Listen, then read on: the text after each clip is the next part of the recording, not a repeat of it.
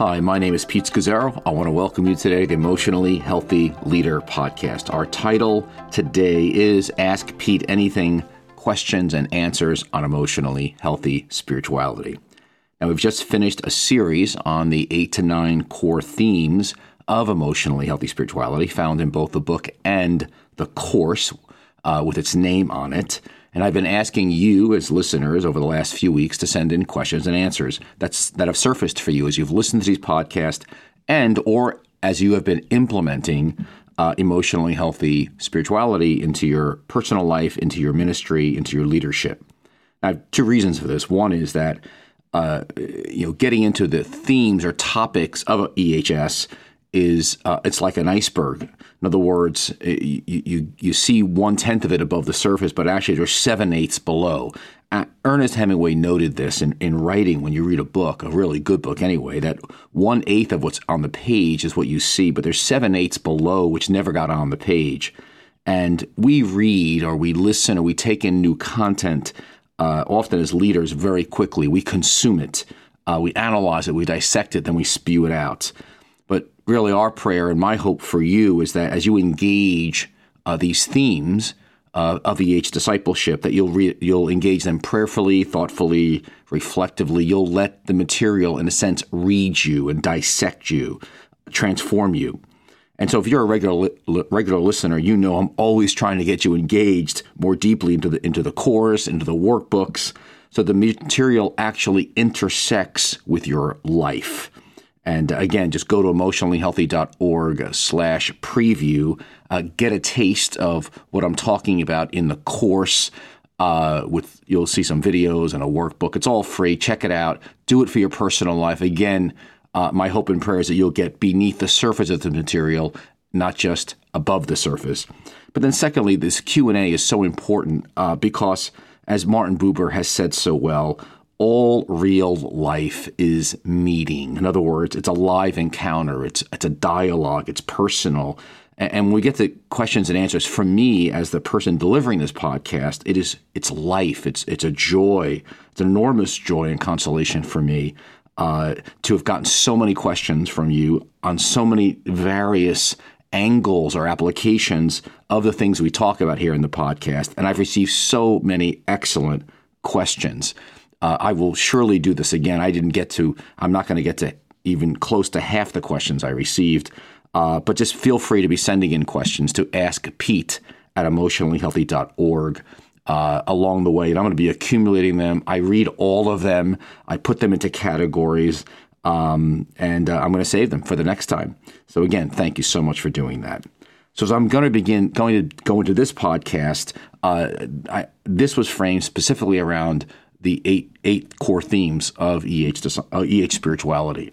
The problem of emotionally unhealthy spirituality. We talked about know yourself that you may know God, go back to go forward, journeying through the wall, enlarging your soul through grief and loss, the rhythms of the daily office and Sabbath, growing into an emotionally mature adult, and going the next step to develop a rule of life. So what I'm going to do is I'm going to take about 5 to 8 larger questions around these themes, and then I'm going to move to shorter, quick answers, these questions that I can give a kind of a shorter answer to, and I'll try to get to 10 to 15 of those. So we'll see how we go with time, but let's begin by taking some of the larger ones as we launch into this podcast. Question 1 is, sometimes I have trouble distinguishing walls from trials in my life. The curriculum does note the differences, but it seems to get murky at times in my life and ministry. In your life and ministry, do you have any specific examples of how you've been able to distinguish the two? And has that made any difference how you process each emotionally and contemplatively? Well, again, trials are, James 1 says, rejoice when you experience trials. They come in of many kinds. And trials are things like, my car battery dies, or an unexpected traffic jam, or a hurtful comment by a neighbor. But a wall is something much larger. It's when everything inside of you wants to quit. It's a long dark night of the soul, as we call it. So Let me give you an example. For me, I've had 5 or 6 large walls in my life. And it's interesting because recently I received a letter or an email from a person that was involved in my most recent wall. And it was amazing. So it got me back into looking at some of the details of what happened. It happened actually in 2012, and what happened was very simply this: I was in the middle of transition of stepping down from being lead pastor at New Life Fellowship after 26 years.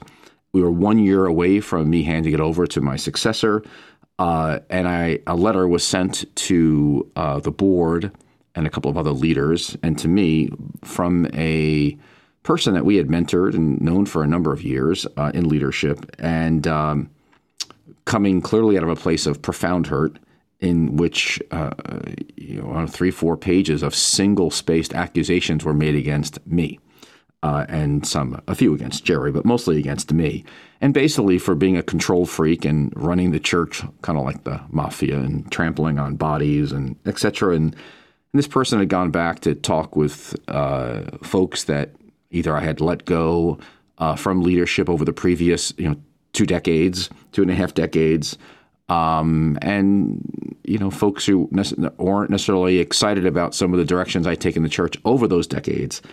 Anyway, he put this all together in a very long email, or long letter to our board, and it was just devastating. I mean, it was so devastating for me when I received it. It came out of nowhere because he had never spoken to me personally or directly about it, and we'd worked together for a number of years. He was a volunteer, but he was in significant leadership. And so when this went to the board, I was so, what's the word? I was shattered, because you always want to look at, I always want to look at, where is there some truth in this? And I realized if 10% of this is true, if 20% of this is true, I need to resign immediately because of the depth of my own blind spots. And I remember, trying to, of course, talk to him when it first came out, to no avail. And, as you said, Pete, I know you shoot all the prophets, and it was just one of those situations where it was a no-win. And I remember going to the board and saying, listen, you need to evaluate these accusations against me. And if you think that, some of this is true, then I'll resign. I mean, here I was after, again, I was in my going into my 26th year, about to hand the church over after we were in a 4-year transition process. And I was ready to just resign. And I felt I needed to resign if my character was that out of line. But it was just, so I remember being outside that board meeting for well over an hour as they spoke, and realizing, okay, everything's about to end. But the hurt and wound and sense of betrayal was very profound. It lasted a couple of years. The wound, the struggle to forgive, to let go, it was large. And so, I didn't think I would get up from that one. And I remember standing at the final day of where I was handing the church over, and laying hands on the person to succeed me, Rich. And I just remember saying to myself, people have no idea of the price to get here. I mean, it clearly put something to death inside of me, which was a good thing, but it was an excruciating process. So that was a wall. And it was interesting because I got a letter here now, 10 years later, from this fellow who wrote the letter asking my forgiveness. And, of course, my first reaction was, for what? For what? Be specific. Do you have any idea what you've done? I had forgiven him, so that wasn't the issue. But it was interesting how it did take me back to look at it all and the depth of the pain. That's a wall. A wall is when everything in you wants to quit. I mean, you really don't know if you're going to make it. You're like, God, how could you have done this? Kind of like Jesus on the cross. My God, why have you forsaken me? That's a wall. And again, you can only go through so many of those in your life to survive. And I think God knows that, how many He can entrust to you. But they are deeply transformative moments. My 5 to 6 in my life changed me just in ways that no other way could God have pulled out of me some things He pulled out of me that needed to be pulled out, deep weeds.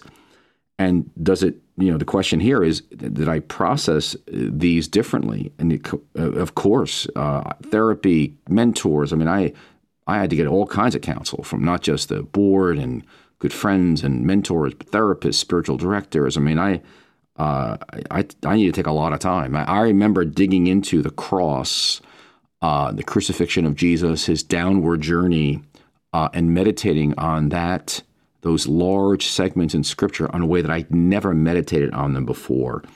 And my task was to stay with Jesus and to listen to him in the process, even though my feelings were shot and everything in me, again, wanted to just quit. So I don't think when you're at a wall, and if a situation grows into becoming a wall, believe me, you will know it. You will know it. And again, I always recommend people read John of the Cross's Dark Night of the Soul, because it's so helpful in times like that. So, question 2. How do you handle the defensiveness of leaders who feel like emotionally healthy discipleship is an indictment on modern evangelicalism?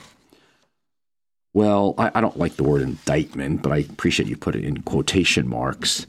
It doesn't take great discernment for people to see that the church is in a crisis right now. I mean, it's everywhere. Everything from people leaving the church, especially the younger generation, to scandals in church leadership that are unceasing, to the shifting culture in which we live in that requires a level of discipleship that you just can't get away with just filling a stadium full of people or a crowd full of people. I mean, focusing on simply external change is not going to cut it. I mean, just the issues around sexuality and gender. I mean, some of our churches, we can barely talk about feelings, let alone get into those profound issues with people, and let alone the pandemic and globalization. So, our approach in EH discipleship is to be deeply theological and biblical and grounded in, church history, but grounded in clear biblical themes like, being and doing, and Jesus being fully God and fully human, and we're fully human, and we're pointing out the Westernisms in our Christianity, our particular blind spots in the 21st century. These aren't new temptations, but they're really acute and large in the Western church in particular. And, we see them all in the temptations of Jesus. They're universal. But when people are being defensive about, this is in a sense we're pointing out very large blind spots, is because we love the church and we love the mission of Jesus in the world. And these are moments of responding to the renewal moments to go deeper and larger into the way that we're leading for Jesus and the way that we're mentoring and discipling people in our churches. I see this as an opportunity more than an indictment. I see the Holy Spirit calling the church globally to a fresh encounter with him around the area of discipleship and leadership formation.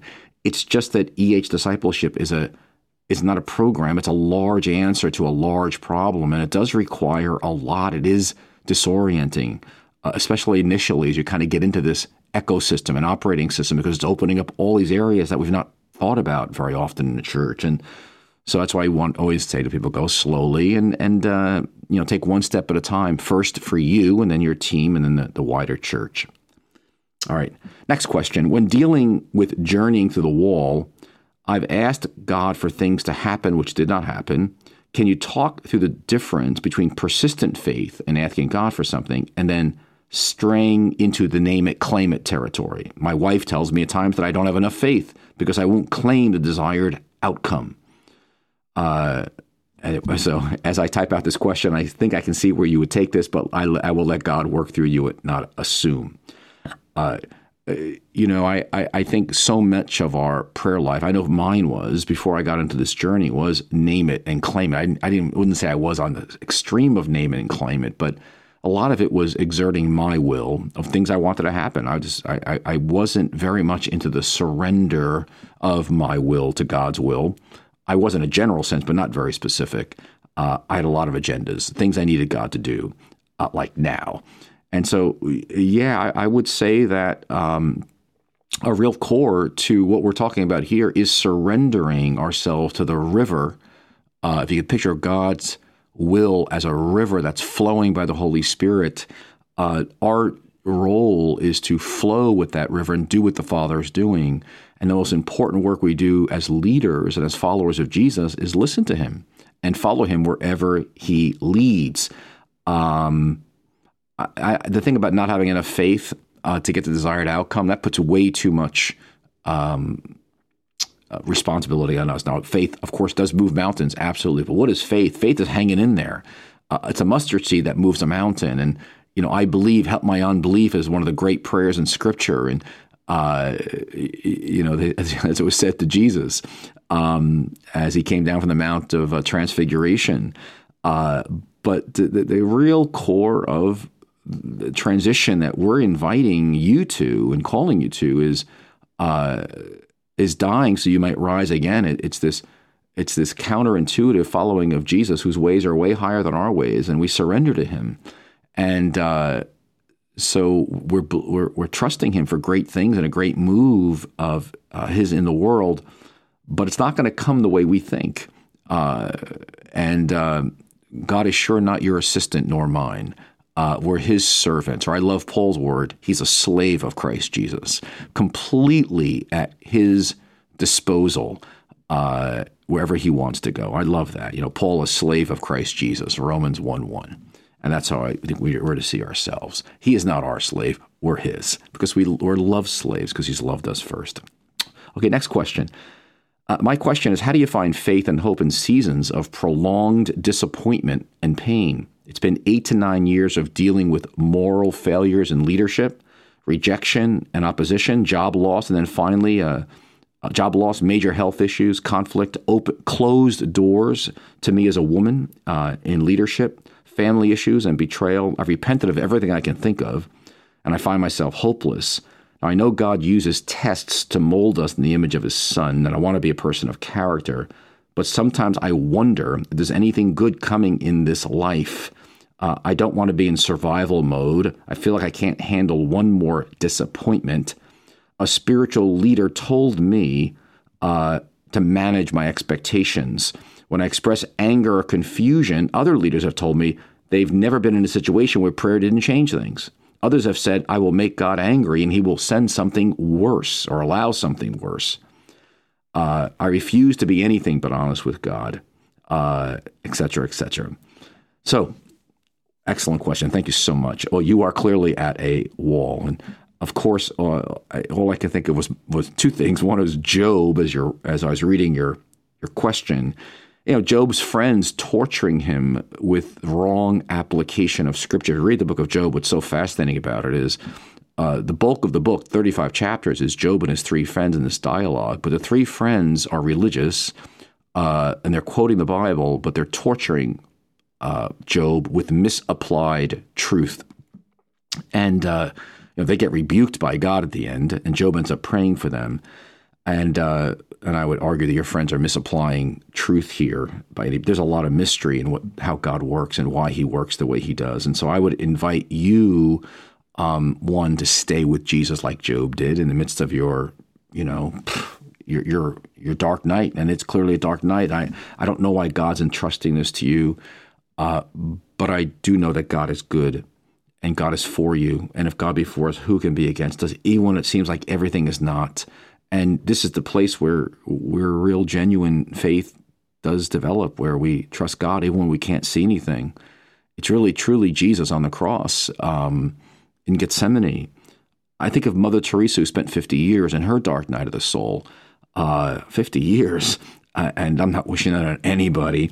And I don't have an easy answer for you, but to invite you to do what I've done and what Scripture I believe invites us to, which is to persevere in him when there are no feelings, and to follow him, trusting that God is doing a profound work in you and will do a profound work through you, even if we can't always see it this side of heaven. But there are, I believe, no exceptions. Every follower of Jesus will confront walls, some larger, some smaller. And as John of the Cross wrote, there are certain few individuals who seem in life to be given or entrusted great walls, a suffering that seems just far beyond most. And his argument is that it's because God has enormous revelation of himself to offer them as well as in them. I don't know if you're one of those people, but I bless you, and you can trust God for the grace to stay in there. And I would encourage you to do what I know I've done, which is look to Jesus and meditate on those scriptures of Jesus and his own path towards the cross and on the cross. They're very illuminating in times like this. Oh, Lord, time is flying. All right, this next fellow is in the marketplace, and this is a great example of when you're mentoring, and someone in your own, would be someone you're leading comes to you, because it's such a good example of the kind of, I think, spiritual direction questions that are coming to us in hallways or after services or on the phone or in emails all the time. Or you may be a marketplace leader. This actually applies to you as well. This fellow writes, the organization I work for is struggling with the great resignation. That is, this is the hardest stretch in the 10 years I've been here, that so many people have left his employment, the employment of his, he's working in accounting in a large firm. He goes, now we have lots of untrained staff, and yet we're expected to deliver a level of quality that's as if we had trained staff. I've raised the issue to the leadership, but I've been told to be quiet. The firm's not addressing it. We're massively profitable, and especially since the pandemic began. And so we can't turn down any work, says the leadership. We have to do whatever on our plate. It's very painful. The situation's very complex. I know the rules. We make a lot of money for the firm, but I am effectively an it from the firm's perspective. And I feel like as well, my shadow contributes to this problem that I'm facing. The place doesn't respect boundaries. It demands more and more. Is this a dark night? Is it a wall? Is it my shadow? Is it all of them? And the answer is yes, it's probably all of them. But for you, it is a moment of, it's a gift. What's happening, I know you can't see it right now as that, but it's a transformative moment for you in your journey with God to really become the person whom God's uniquely made you to be. All this pressure is forcing a diamond to come forth. This really is about, who are you? How has God uniquely made you? What's his unique imprint of his image in you in particular? So much is coming at you at once. So I just want to invite you into a multifaceted approach to this. And this is going to take time. This is going to be slow. You need one to be listening to yourself. It sounds like you've begun that journey. Your consolations, your desolations is a very key moment to be feeling before God. I'd encourage you to get yourself a spiritual director for sure about consolations and desolations. But as you mentioned, there's some shadow in there too for you. And I don't know the specifics. I don't know you, but it would be well worth having a therapist as well. I would look for a good counselor. I'd look for good mentors as well.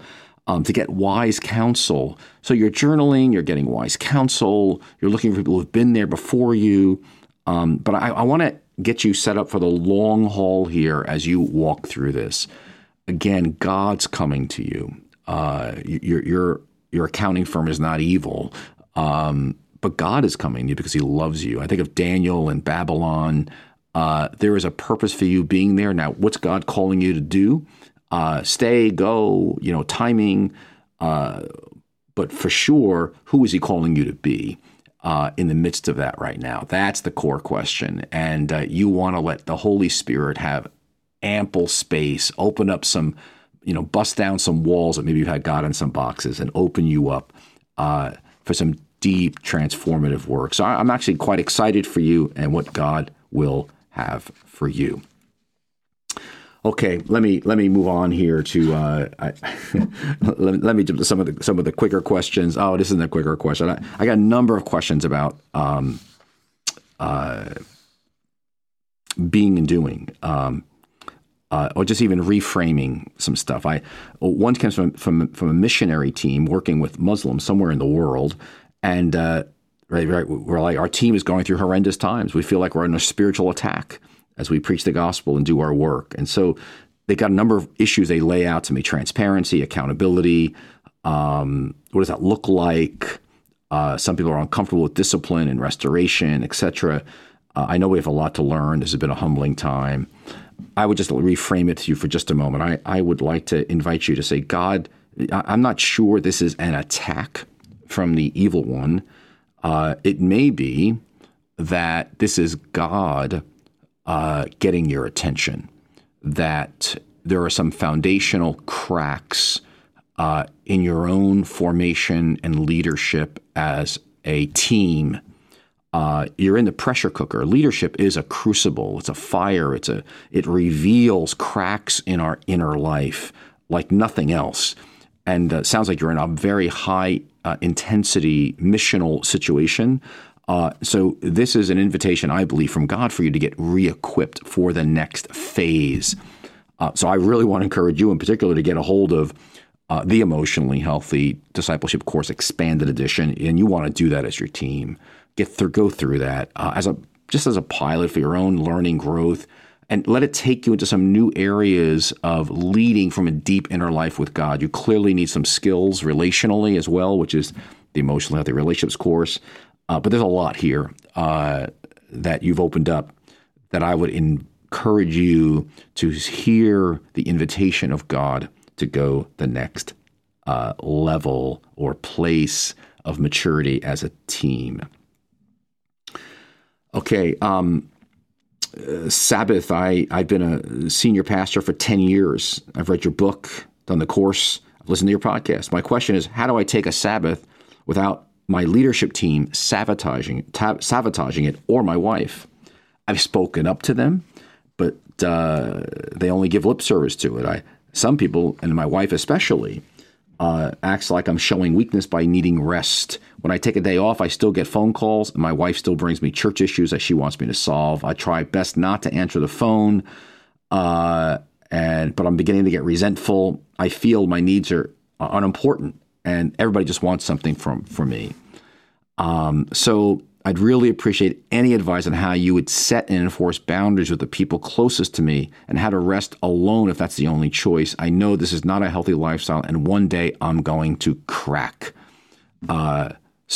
Wow, thank you so much.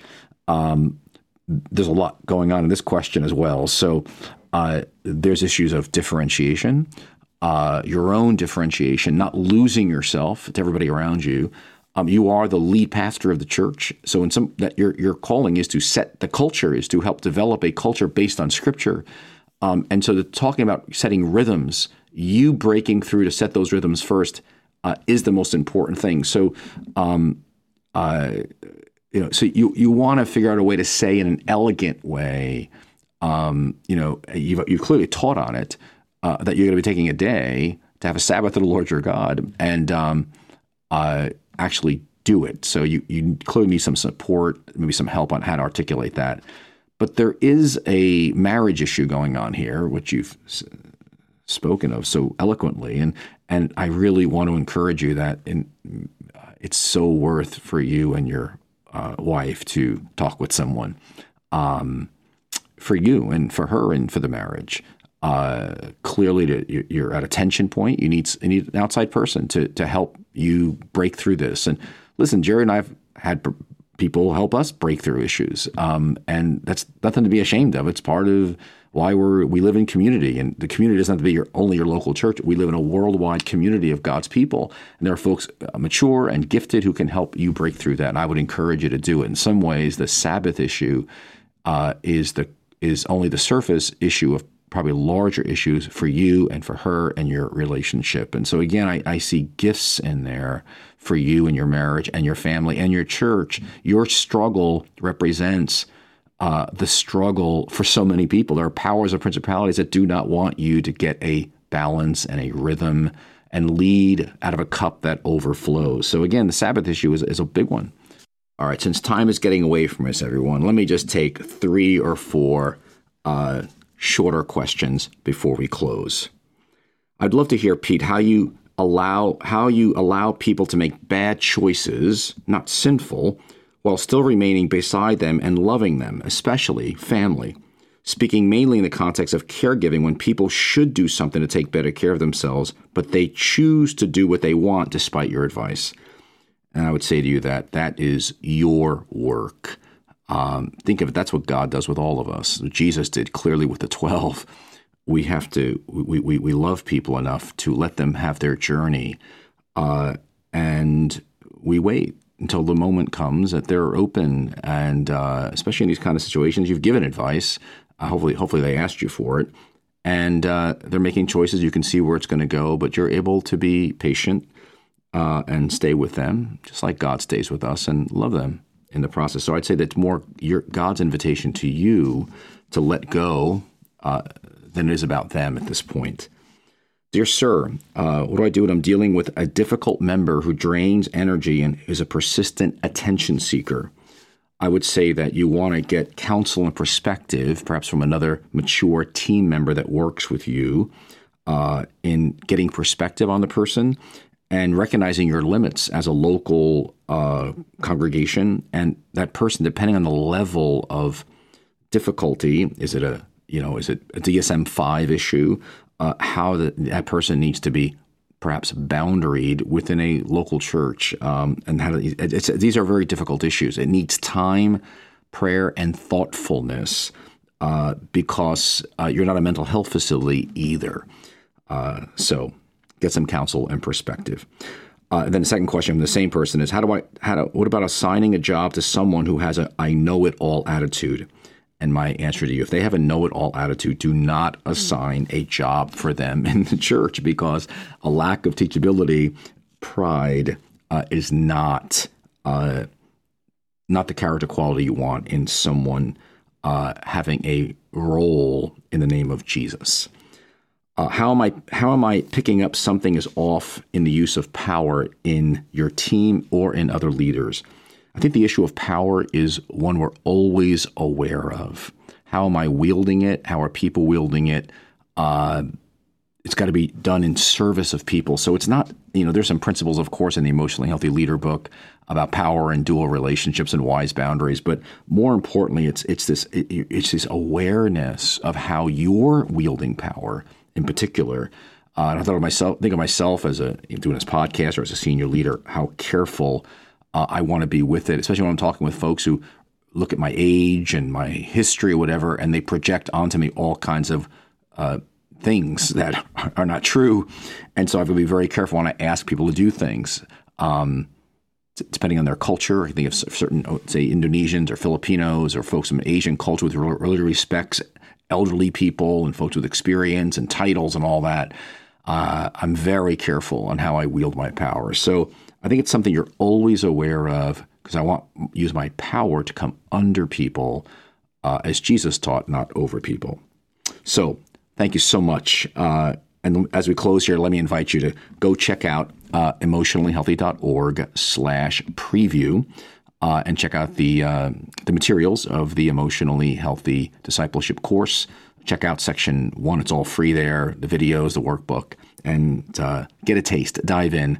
And I look forward to doing this again with you soon. It's been a great joy, but I must admit, I have 6 pages of questions here, and I already cut out 6 pages, and I only got through 3 of them. So I look forward to doing it again with you all soon. God bless you. Have a great day.